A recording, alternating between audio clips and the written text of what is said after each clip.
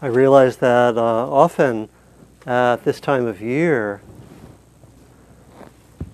January, February, and so forth, in my teaching here, there's often an emphasis on developing what we sometimes call the heart practices. I think this is in part because of teaching the Metta retreat every year in January. And this year also, I was invited to Cloud Mountain Retreat Center north of Portland over New Year's, where I and Heather Sundberg taught a retreat on transforming the judgmental mind. And for that retreat, we actually teach over the course of somewhere between 5 and 7 days, we teach 6 heart practices. As part of the toolbox for working with judgments, we teach loving kindness, compassion, joy, equanimity, forgiveness, and gratitude, and try to develop those as regular practices. And recently I've been teaching more, and actually for the first time gave a long talk on forgiveness at the Metta retreat. And I had been teaching forgiveness and making it a practice in my daily life for some time, but I had always given actually, before teaching forgiveness, I had given 15 or 20 minute, 10 to 20 minute introductions without notes, and then we would do the practice. And so I had a lot of pleasure actually as we decided on who would teach what at the Metta retreat, and I said, I'd like to do a longer talk on forgiveness. And so did that for the first time a few weeks ago. And really enjoyed very much reading about forgiveness. I knew a fair amount already, and in fact, I had, again, have worked with it as a practice and have worked with individuals who've been working to develop forgiveness for something very major in their lives. One person I worked with about 7 years ago, named Tom Hudgens, I think is how you pronounce it. He was 9 years old when his 22-year-old sister was raped and murdered. And he knew who the person was, and when he was in, I believe, his 30s, he decided he wanted to forgive that person who had murdered. And maybe I'll come back and tell that story. So I had worked with him. We worked over 6 or 8 months regularly to move towards his trip down to a penitentiary in Texas where he had a face-to-face encounter with the murderer.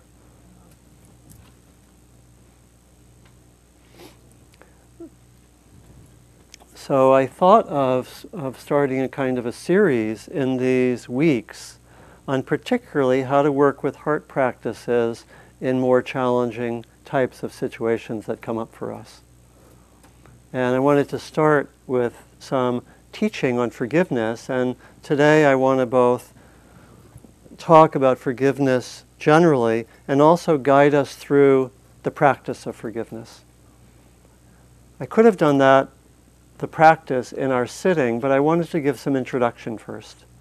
A fuller introduction. So I'll actually take us through that practice towards the end of our time, and we'll leave some time for discussion. And my hope is that people are inspired and that the practice resonates, and and that you take it on to do it every day for the next week, and then we come back and compare notes. I tell some of my longer stories, which I think I will not have time to tell today, which I've actually some of them I didn't have time to tell in my talk. So I have this, and they're amazing stories that just can, and probably many of you know stories that can really give us a sense of the human capacity to keep a sense of wisdom and kindness in really difficult and sometimes extremely difficult circumstances. And that's really what forgiveness is about. Forgiveness, I would say, is an intermediate level or advanced level practice for inclining towards the awakened heart and freedom in difficult circumstances. And it's one of a set of heart practices that help us to do that. You know, our most basic practice is metta, is loving kindness practice. And a lot of the development of what we call often the awakened heart is done in safe circumstances, protected environments like here, where we incline towards the kind heart and we go in that direction. And very, very crucial to have those protected environments, to be able to be away from the difficult situations, the difficult settings. One of my favorite metta stories really illustrating that need for a protected environment is of a young boy who was learning loving kindness or metta practice in the context, I think, of the Mindful Schools program. Has anyone here been connected with the Mindful Schools? So several of you. So as many of you know, that has been a program which has taught mindfulness and loving kindness on a secular basis to at least 15,000 elementary school students primarily in the Bay Area, including in San Francisco, Oakland, and I think more recently in Marin, and maybe Sonoma, I think. So this young boy came from a very, very, actually from a violent household. A lot of difficulties. He was very shut down. And when they first started doing loving kindness, you know, in the very brief protected environment of the Mindful Schools program where they might have 15 or 20 minutes with the kids. And he at first said, there's nothing there, you know. People were asked, what is the color of your loving kindness? And people would say, it's bright yellow. It's glowing. And his first answer was, it's gray. Yeah. And he said, I can't really find anyone that I can express love towards. He couldn't find that towards his family. He couldn't find it easily. And finally, after some time, he said, I think maybe I can have some loving kindness towards my dog. And the teacher worked with him, and his loving kindness for his dog was able to grow.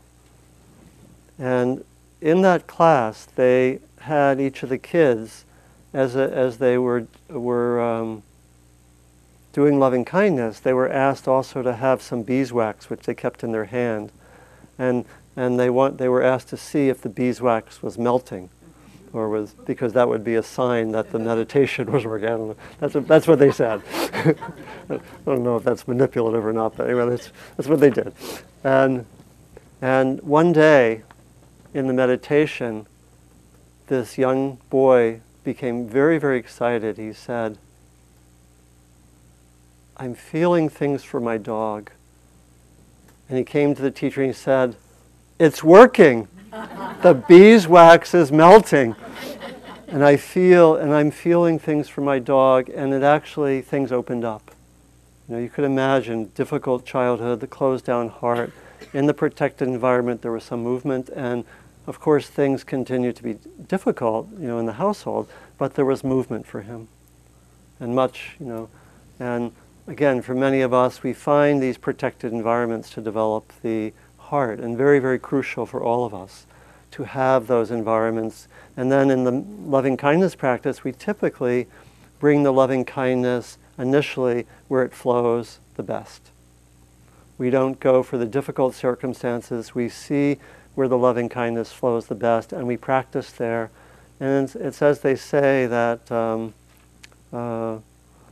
sometimes it's said that love is contagious, and if we catch love with a dog, it becomes transmitted to others, so to speak. And that's our principle, really. We practice to awaken the heart more where it's easiest to awaken, in some initially special circumstances. And as we practice more, we also want to be able to bring that quality of the kind heart to difficult circumstances as well, to challenging circumstances. Clearly, if our practice is only efficacious when things are going well or in a protected environment, it's of limited use. And so the intention of our practice is actually to bring the awakened heart and mind, to have the intention to bring it to every circumstance, including the difficult ones. Yeah. I think of that maybe in the spirit of Barack Obama and his talk last night, but I find myself using a word that he used. I think that it's audacious to intend to go to wisdom and the open heart no matter what happens. It can be expressed very simply, but it's very, very powerful. It's audacious, it's ambitious, and it changes the world. Right? And that's what we are practicing here. And forgiveness is, as I mentioned, a kind of intermediate or advanced level practice where we consciously intend to bring the open heart to difficulties.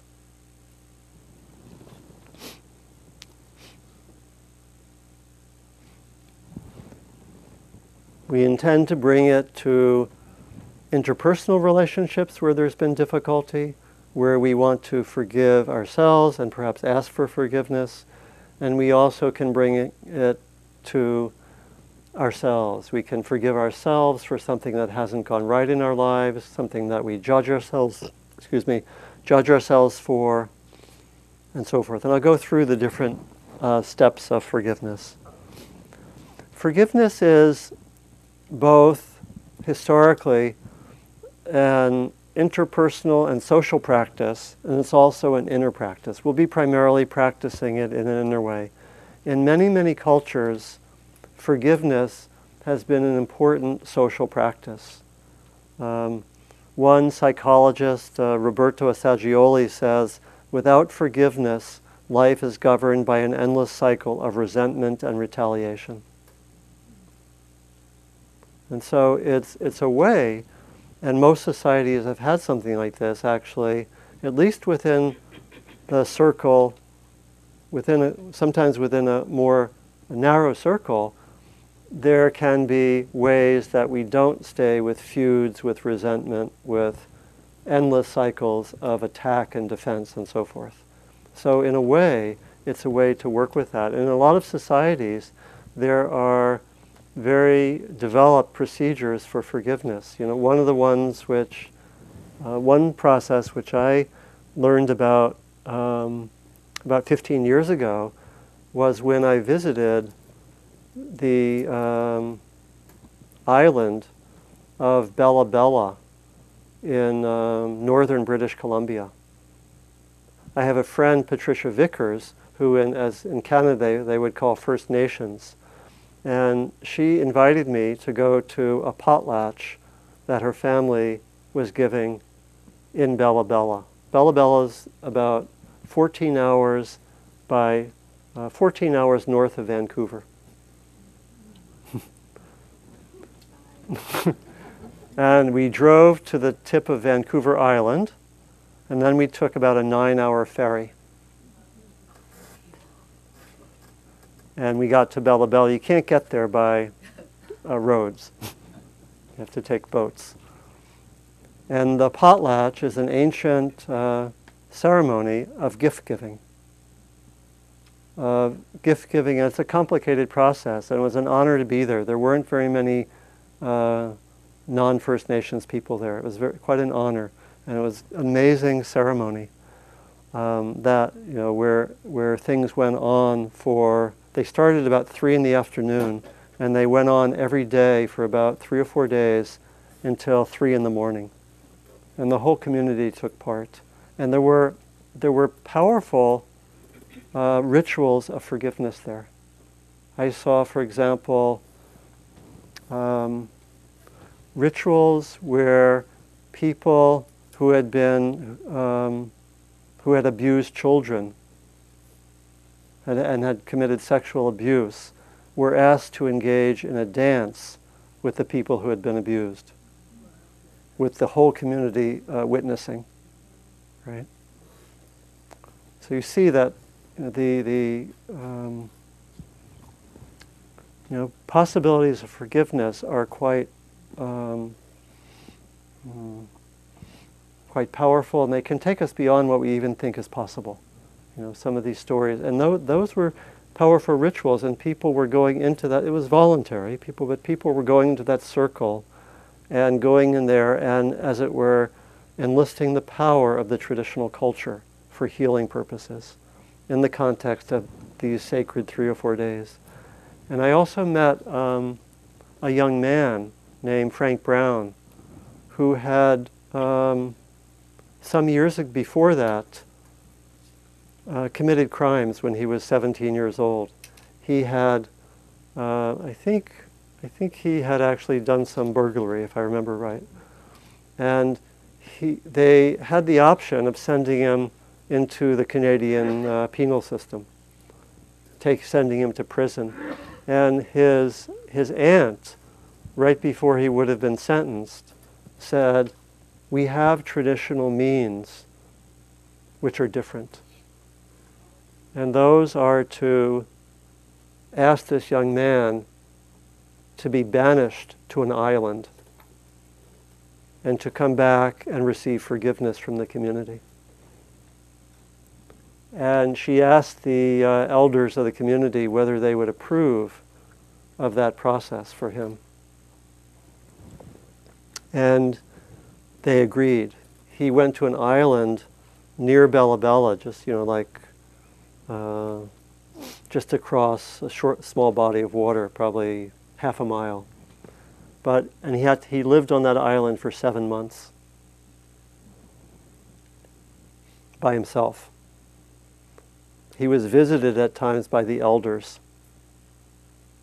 who taught him. And I think the aunt thought that this actually might be a good process. They didn't do it for everyone, and it was for him. He turned around inside. He came back to the community.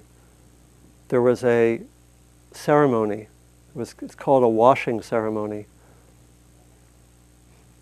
where they took him back into the community.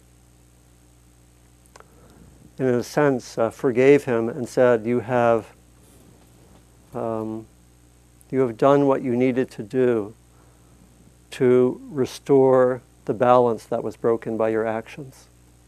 So we sometimes speak of this as an example of restorative justice, and which is an increasing model in opposition to the model of punishment. It's being used, and like the story I told about my student who studied with me and then went into the Texas prison system and worked with forgiveness and meeting and reconciliation. Interestingly, these ideas of reconciliation, forgiveness, restorative justice are actually gaining a lot of hearing in the U.S. system, which is quite remarkable. And even these are the prevailing models in a number of California counties. Quite amazing. The whole idea is that there's a different system than punishment. And part of the inner process is connected with working for forgiveness, asking for forgiveness, and restoring the balance through those processes rather than through punishment. Yeah.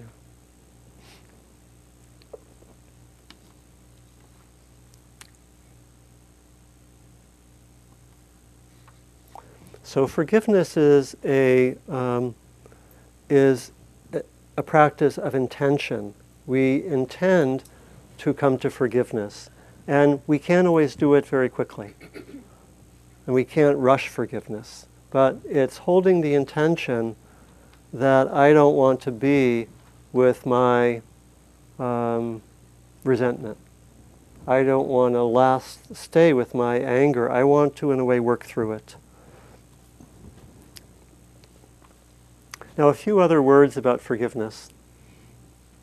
Maybe one from Oscar Wilde. Always forgive your enemies, nothing annoys them so much. And then from Dr. King, forgiveness is clearly a very strong practice in much of Christianity. And for Dr. King, it was a fundamental practice for him in the midst of the civil rights movement. He said, forgiveness is not an occasional act, it is a constant attitude. And there's something important to say about what forgiveness is not. That it is a way of recognizing that if I have reactivity in relationship to the past, I, in a sense, am bound, and I, in a sense, suffer. If I have continuing resentment, anger, preoccupied mind in relation to something that happened in the past, I am not free. And my heart will tend to close down, and it's hard to live with wisdom. In other words, to the extent that there's not forgiveness, it's very hard to do our practice.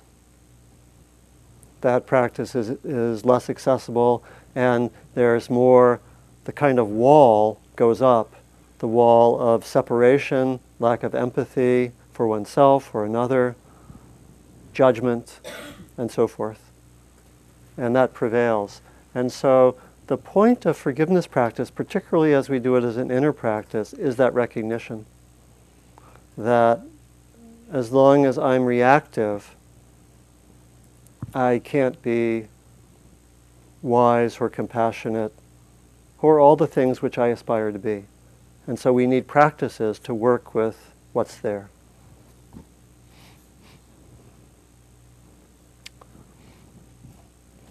Crucial to say that one can aspire towards forgiveness while not at all saying that what happened was okay. Forgiveness isn't about condoning, it's not about forgetting, it's not about excusing, it's not about being passive. It's not about trying to cover over one's anger. It's not about any of that. And in fact, one can aspire to forgiveness and say, I don't want to be with this person for the rest of my life. One can set boundaries, one can take action, but it's really about what is there in my own mind and heart in relation to something which happened, which is destructive or negative or harmful or whatever language we use. How do I relate to that? So you see, it gets right at the heart of one of the core challenges of our practice, which is how do we bring this wonderful aspiration to be mindful, kind, wise, how do we bring that into situations where we have conflict, where we think this person has hurt me or harmed me, and so forth. So it takes us right into some of the hard places of our practice.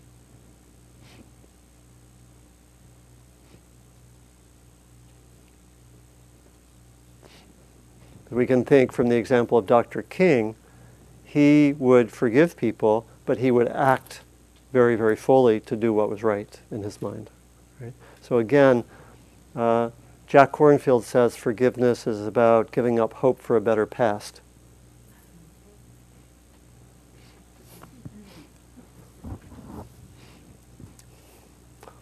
He's good at that.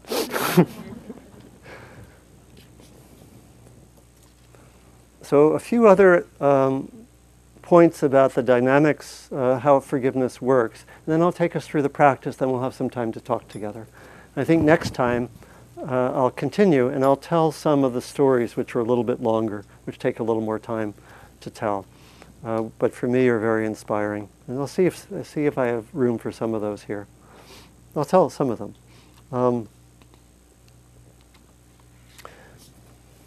So again, forgiveness is about intending to stay with the wise heart when there are difficulties, when there are interpersonal difficulties, when I judge myself for something, and so forth.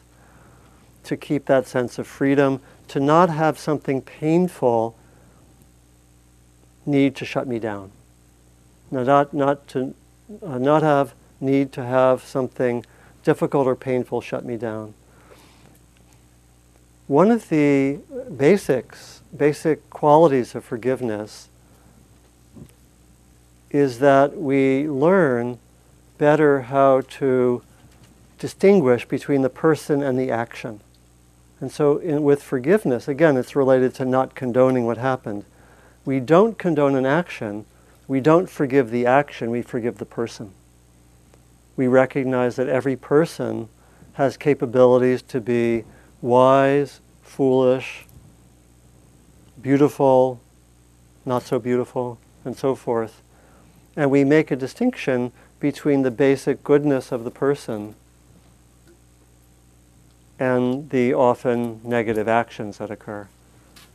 And so this is hard because often when we have difficulties with another or even with ourselves, we don't think that the other person is basically good, or even that I'm basically good.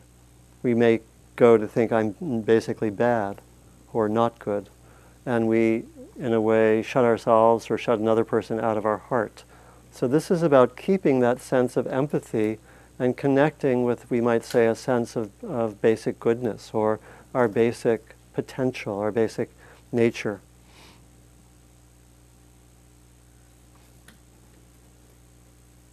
Desmond Tutu. Forgiveness says that you are given another chance to make a new beginning. Martin Luther King. We must develop and maintain the capacity to forgive. One who is devoid of the power to forgive is devoid of the power to love. There is some good in the worst of us and some evil in the best of us. When we discover this, we are less prone to hate our enemies.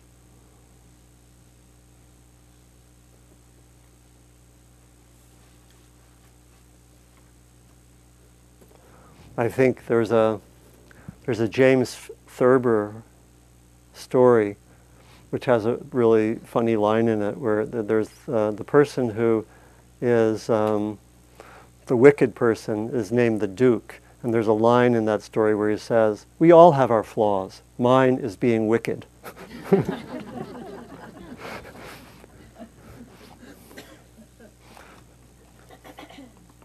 When I was thinking about forgiveness, I talked to my mom, who's here today, as most of you know, and she told me a story. So this is a true story.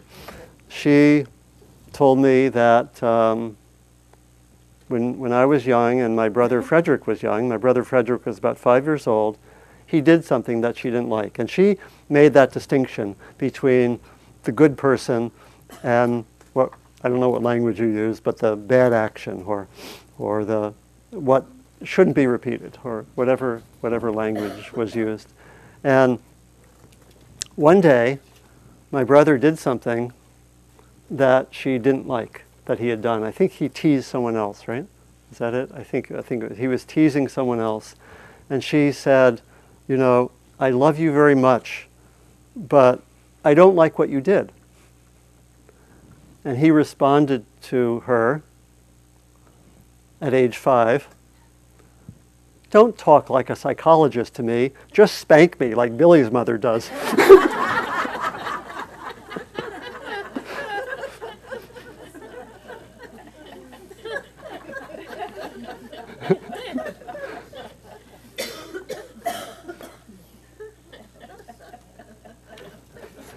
So that distinction is quite important.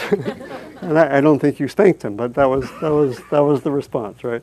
And there's another similar story which I really like from about a boy who was even younger. He was about 3.5, and he was raised with the same philosophy and of him being basically good, but there were things that he did that weren't so good, or whatever language they used. And he was once with his family taking a trip with another family, and there was a young girl about his age, and they were both sitting in the back seat, and he did something that she didn't like. And she said to him, "You're a bad boy." And he responded with 3.5-year-old clarity, "There are no bad boys, only bad actions."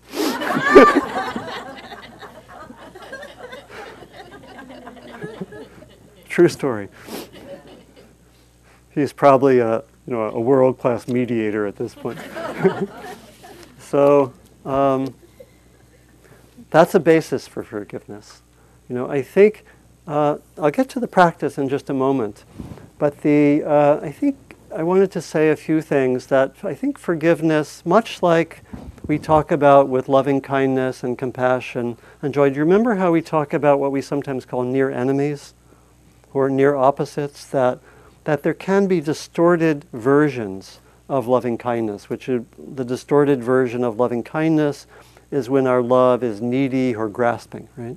There's still some love there, but it's distorted. And traditionally, this was called the near enemy, and my colleague Larry Yang calls it the near opposite, and Heather Sundberg calls it the near miss. And so, but they're very helpful to think about these, because when we're practicing to develop the kind heart or the awakened heart, it's really good to know that sometimes it's going to be a little distorted, and we want to look out for those expressions. So for compassion, the distorted version is pity. Right? We look at someone, we have some care there, there's something there, it's not zero, but it gets mixed up with maybe a sense of superiority, right? And that's distorted. And I think the distorted versions of forgiveness is when we maybe we forgive too quickly. It may be that we cover over our anger. We don't go into the anger. There's a great quote from the psychologist Alice Miller. Let's see if I find this exactly. Genuine forgiveness does not deny anger, but faces it head on. Because when we do the practice, we intend to forgive, and then whatever's there comes up. Whatever is present may come up, and we may incline to forgiveness, but we may find a wall there, and we just sit with it as we do the practice. And so we may have this way that we may rush our forgiveness, we may cover over anger, we may think we should forgive, and we actually don't face what's there. Because all of these are practices. These are not like our loving kindness practice. We are not producing an emotional state, but we are inclining in a certain direction. And there often is a process of what we call purification. Things come up. I'm inclining towards forgiveness, and what do I find? I find zero feeling for this person. I find anger. I find resentment. I find zero feeling for this person. I find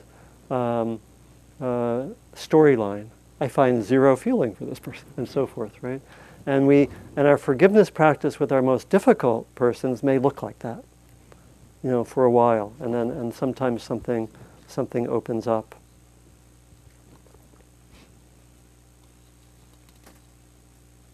And we may also, I think, one other aspect that is a kind of a near miss or a near opposite is when we forgive, but we don't act appropriately.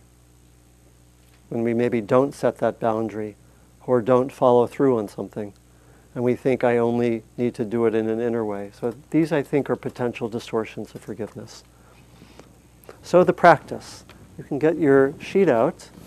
And the way we do the practice, this is one way we do it. And the handouts are on the chair there. Is that we go through 4 phases. The first is when we bear in mind a relationship where there's been some difficulty, where I've done something negative or unskillful, and I ask for forgiveness. The second is where, again, in a relational context, where someone has done something, so to speak, harmful to me, and I offer forgiveness. The third is where I've done things that are connected with my own suffering or my own distress, and I forgive myself. And the fourth is not a typical one. It's one that Larry Yang developed, and I've modified it. It's where we see the extent to which we have resentment or anger in relationship to the whole nature of things. It might be our own personal situation, or it could be the level of suffering in the world. And we actually forgive things being as they are. And you'll have to see whether that resonates for you. This is more of an innovation in terms of what's typically taught in forgiveness practice. We'll do them in a moment. One further word. The language that we use here, that I have in these phrases, uses the phrase, I harmed you, you harmed me. It's important to remember that that is a radical simplification of how things actually work. And that if we're actually talking about a relationship where, let's say, someone says something negative to me, my degree of suffering or distress is going to be dependent on a lot of different factors. It's going to be dependent on the relationship, what the person says, the tone of voice, what things on the other person's side, as it were. But it's also going to be dependent on me. What are my inner factors? Do I react? And because we know that with some people where we were reactive 5 years ago, I'm not reactive anymore. Or someone can say something to me that might have elicited a reaction that I've worked through something. Maybe someone criticizes me in public or something. Or maybe someone judges me in a certain way, and I'm not as vulnerable to reaction as I was initially. In other words, the degree of my suffering is also going to depend on my own inner factors. Does that make some sense? And so it's actually complex, And I once tried to develop a forgiveness phrase which tried to take the subtlety and complexity into account, the inner factors, the outer factors. And I worked with it with a group. And I think this is what I came up with, which I actually very soon dropped because it was too complex. To anyone for whom my thoughts, words, or actions, consciously or unconsciously carried out, may have triggered your pain, I asked your forgiveness. So, if you want to bring in that subtlety, you can. I found it getting cumbersome, but I do want to say that when we use language like I harmed you, you harmed me, it's important to remember the subtleties because it's not, the causality is not simple. Whether I suffer, presumably you could say most anything to the Buddha and he wouldn't have suffered, right? And we know, again, maybe children can say really harsh negative things to us and they don't have the impact that someone else might. Does that make some sense? Okay. So the first one, for these practices, the general way that I suggest doing it is either say the phrase and see what comes to mind. A second way of doing it is having in the case of the first two sets of phrases, to have a relationship in mind that you want to go to. One further piece of guidance, we don't go to the hardest situation with forgiveness. We work up to that. So when we're training in forgiveness, we take small things. For example, a lot of my daily forgiveness practice is working with really fairly small things, like driving. Someone cuts me off, I cut someone else off, and I will do forgiveness practice on the spot. It's like, I think of it as like right on the spot, cleaning up a mess, Or yesterday, I got a call from a telemarketer. Some of my forgiveness stories that I've developed have been about telemarketers.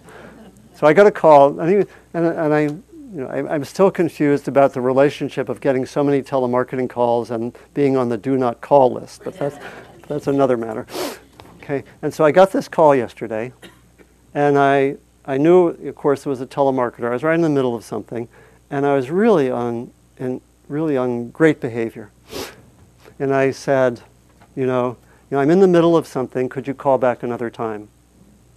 And the person kept on talking, and said, wanted me to basically take a vacation in Las Vegas.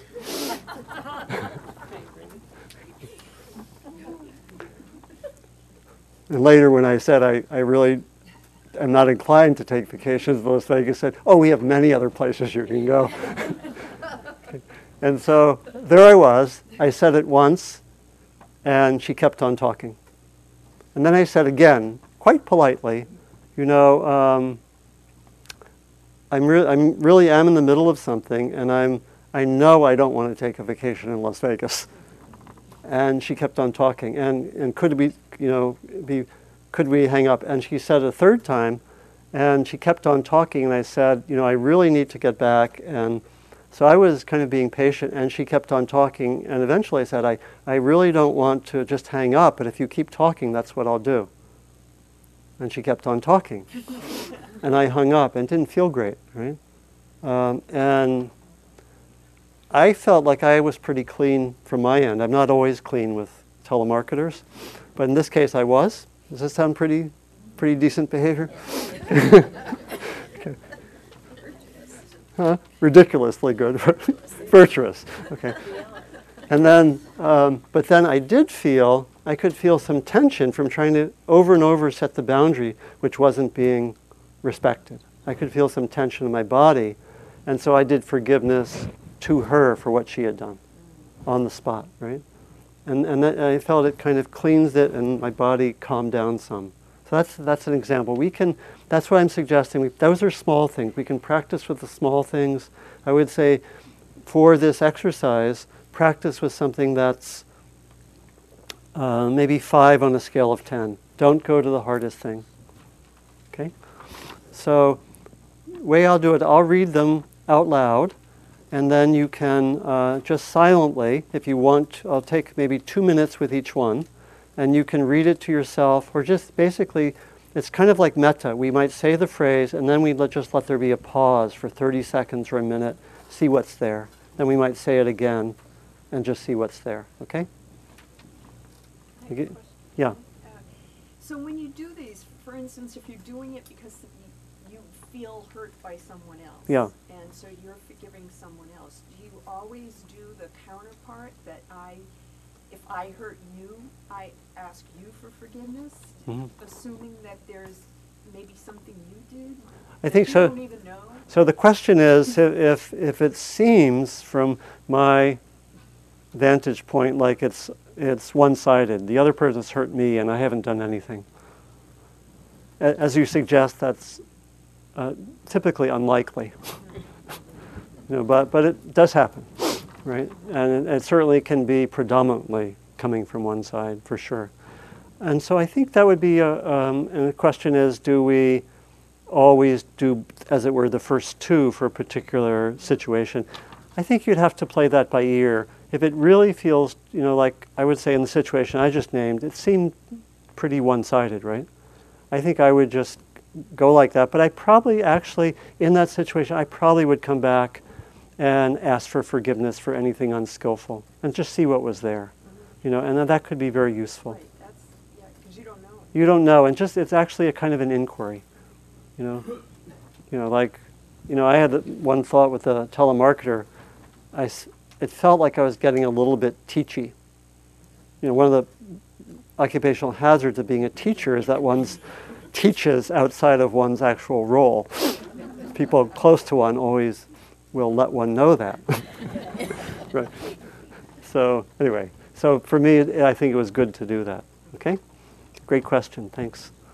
Okay. In any way that I have harmed you, knowingly or unknowingly, by thought, word, or action, I ask for your forgiveness as much as is possible in this moment.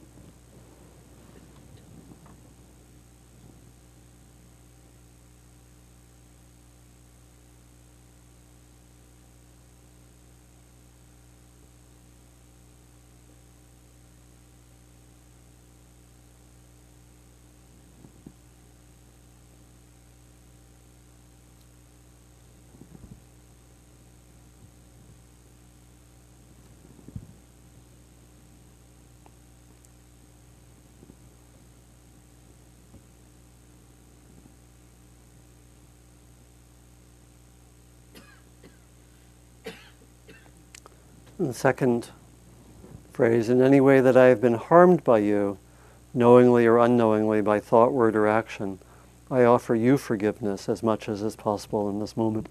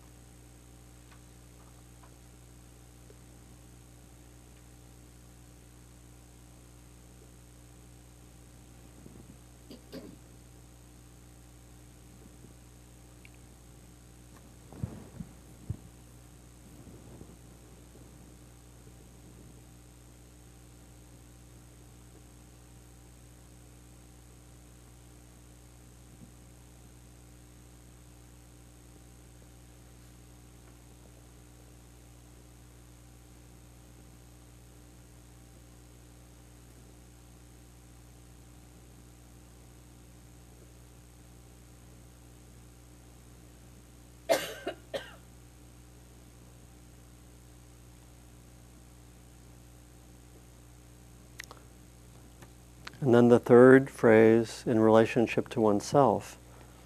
In any way that I have harmed myself, knowingly or unknowingly, by thought, word, or action, I offer myself forgiveness as much as is possible in this moment. Our minds may go to something in our life that we judge ourselves for, or that's not like we want, and we have some judgment or anger or resentment in relation to ourselves.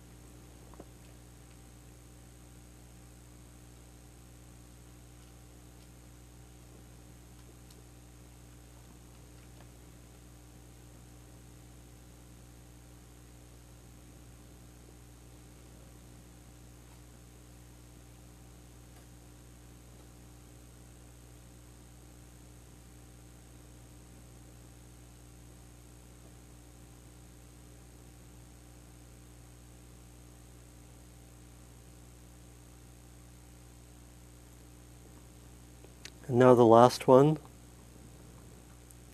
In any way that I have been unable to be with and respond skillfully to the pain and suffering of our world, my own pain and that of others, may I come to accept pain, suffering, and confusion and ignorance to be part of the journey, my own journey and the journeys of others. I offer forgiveness for the way that things are and have been as much as is possible in this moment. And again, for all these, if you need to change the language a little bit to work for you, that's fine. This is about any way that you have any kind of resentment or reaction to the way things are in your own life or more broadly in the world.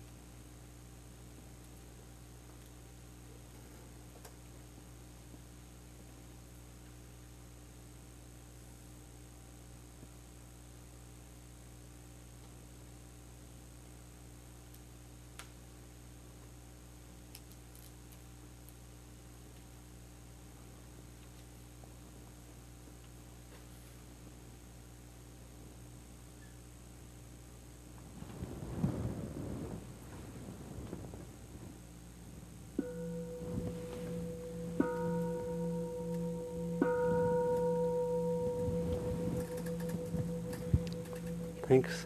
So we have time for questions, discussion, please. I'm a little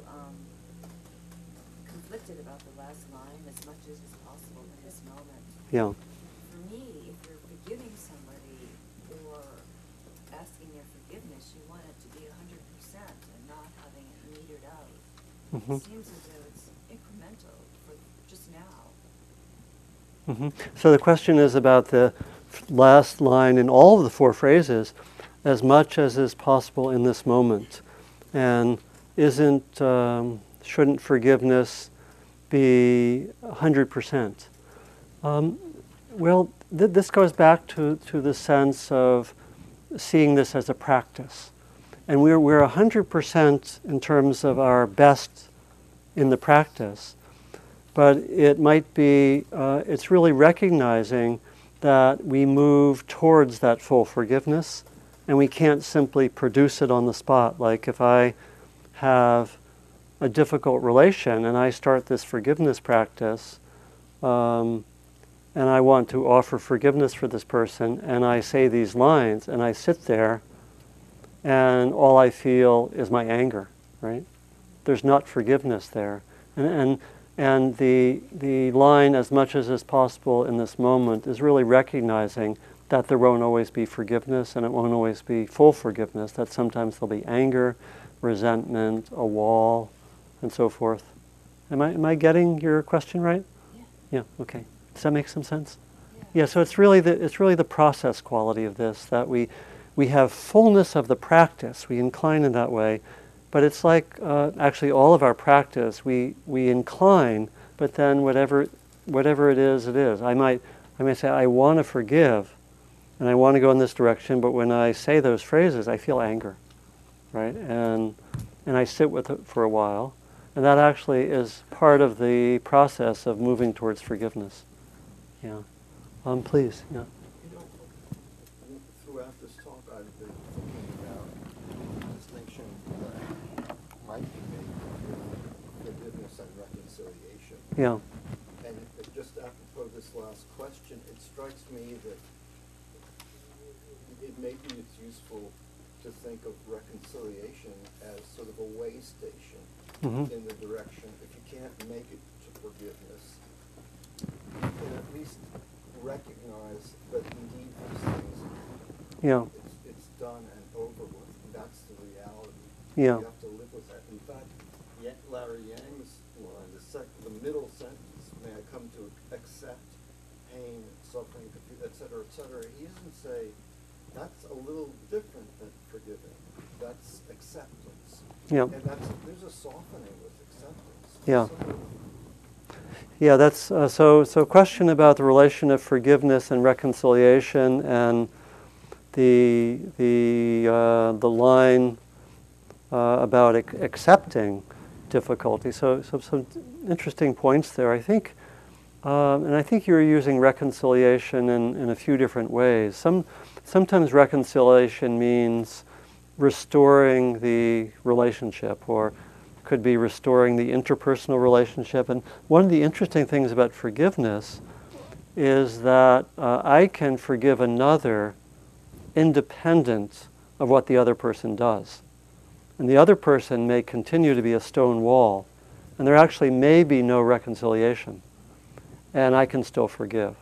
So I think you, as I heard it, you were using more like reconcile oneself to the fact that this actually happened. I'm leaving out a restorative. Yeah, the restorative. Yeah, that which you see as part of reconciliation. Yeah. I'm not going there. I'm just thinking. I just live with this. Can I have some balance and live with this? Sometimes we would talk about equanimity. Yeah, that Yeah. turns the flame down a little Yeah. bit on the anger. Yeah. And so and again, I think that could very much be part of forgiveness. Can I acknowledge that this really happened?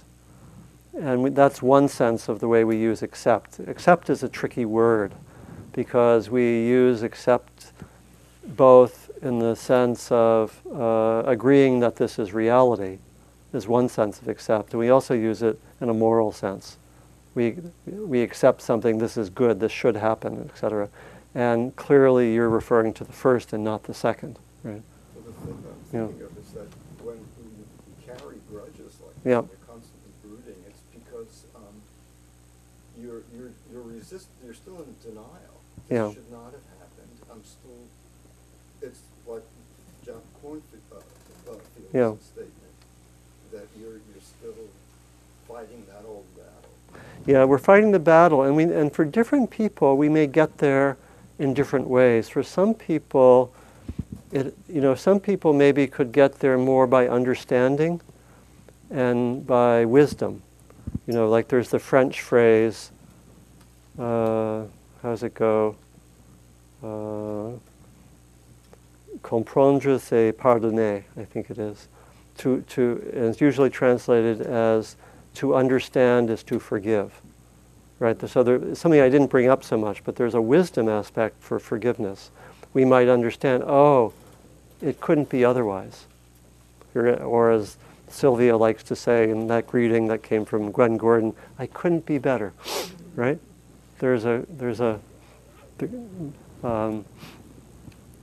And so there can be that sense of understanding, and sometimes for some of us, if we have a grudge, we can actually have some understanding that helps us relieve it. But for some of us, it might need to really touch something in the heart. And until that's touched, the grudge is going to stay.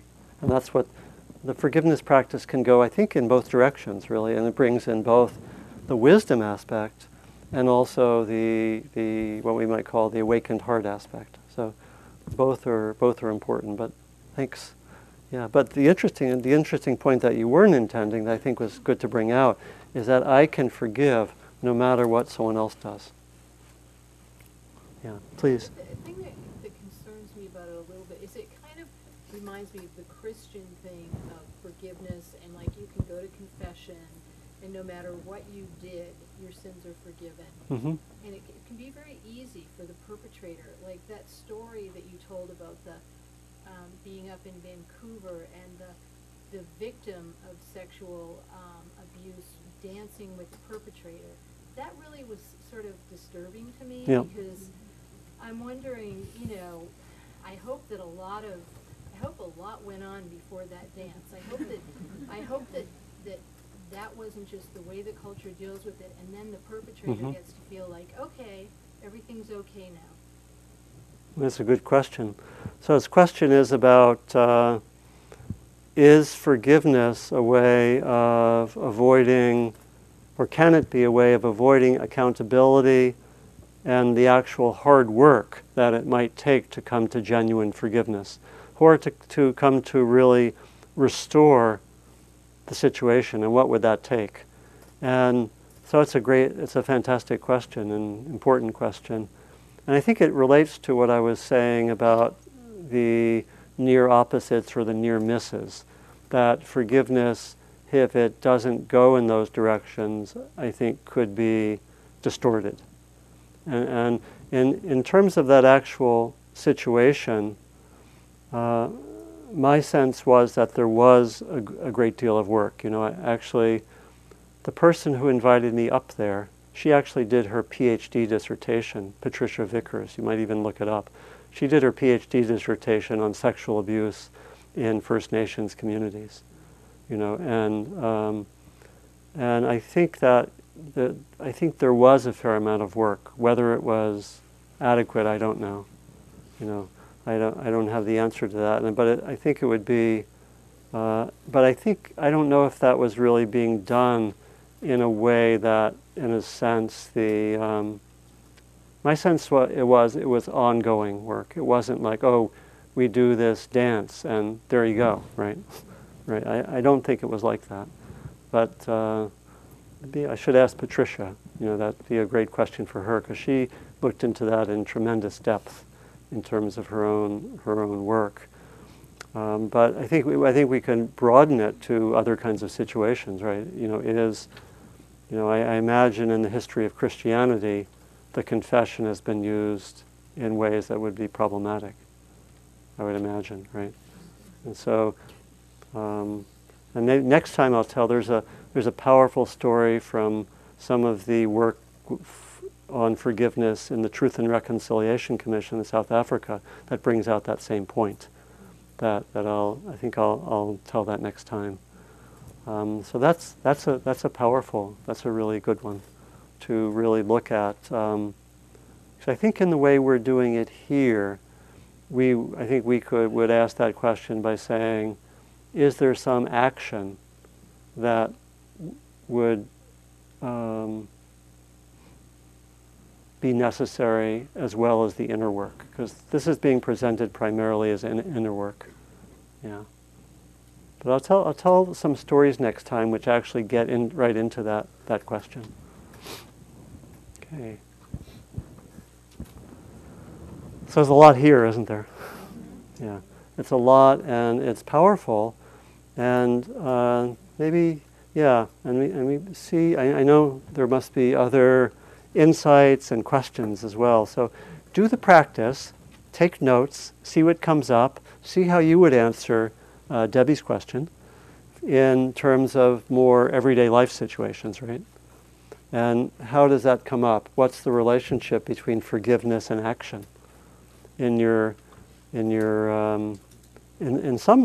many ways? I would think, when I think of our everyday interpersonal difficulties, forgiveness, to the extent that I move out of my grudge or out of my pain, actually could facilitate skillful action. Namely, okay, I can talk with this person now, but I'm not in a hardened, polarized place, right? So forgiveness practice could be very closely connected with that kind of action. And yeah. Okay, so how many of you would like to focus on forgiveness practice at least 10, 15 minutes a day for the next week? Okay. Those of you who don't raise your hand, I forgive you. Okay. And just joking. And my invitation would be to do forgiveness practice or some other heart practice around challenges or difficulties, and then we can come back and compare notes next time. I'll tell some further stories. We'll continue with this, and my sense is that after that, we'll see how we are as a group, but I might like to go into working in other ways to bring both heart practices, mindfulness, and wisdom practices into challenging situations, like the aim of bringing our practice into our challenges. Okay, so thank you for your kind attention, and may our practice be beneficial to ourselves. May it be beneficial to others as well. Thank you for listening. To learn how you can support the teachers and Dharma Seed, please visit dharmaseed.org/donate.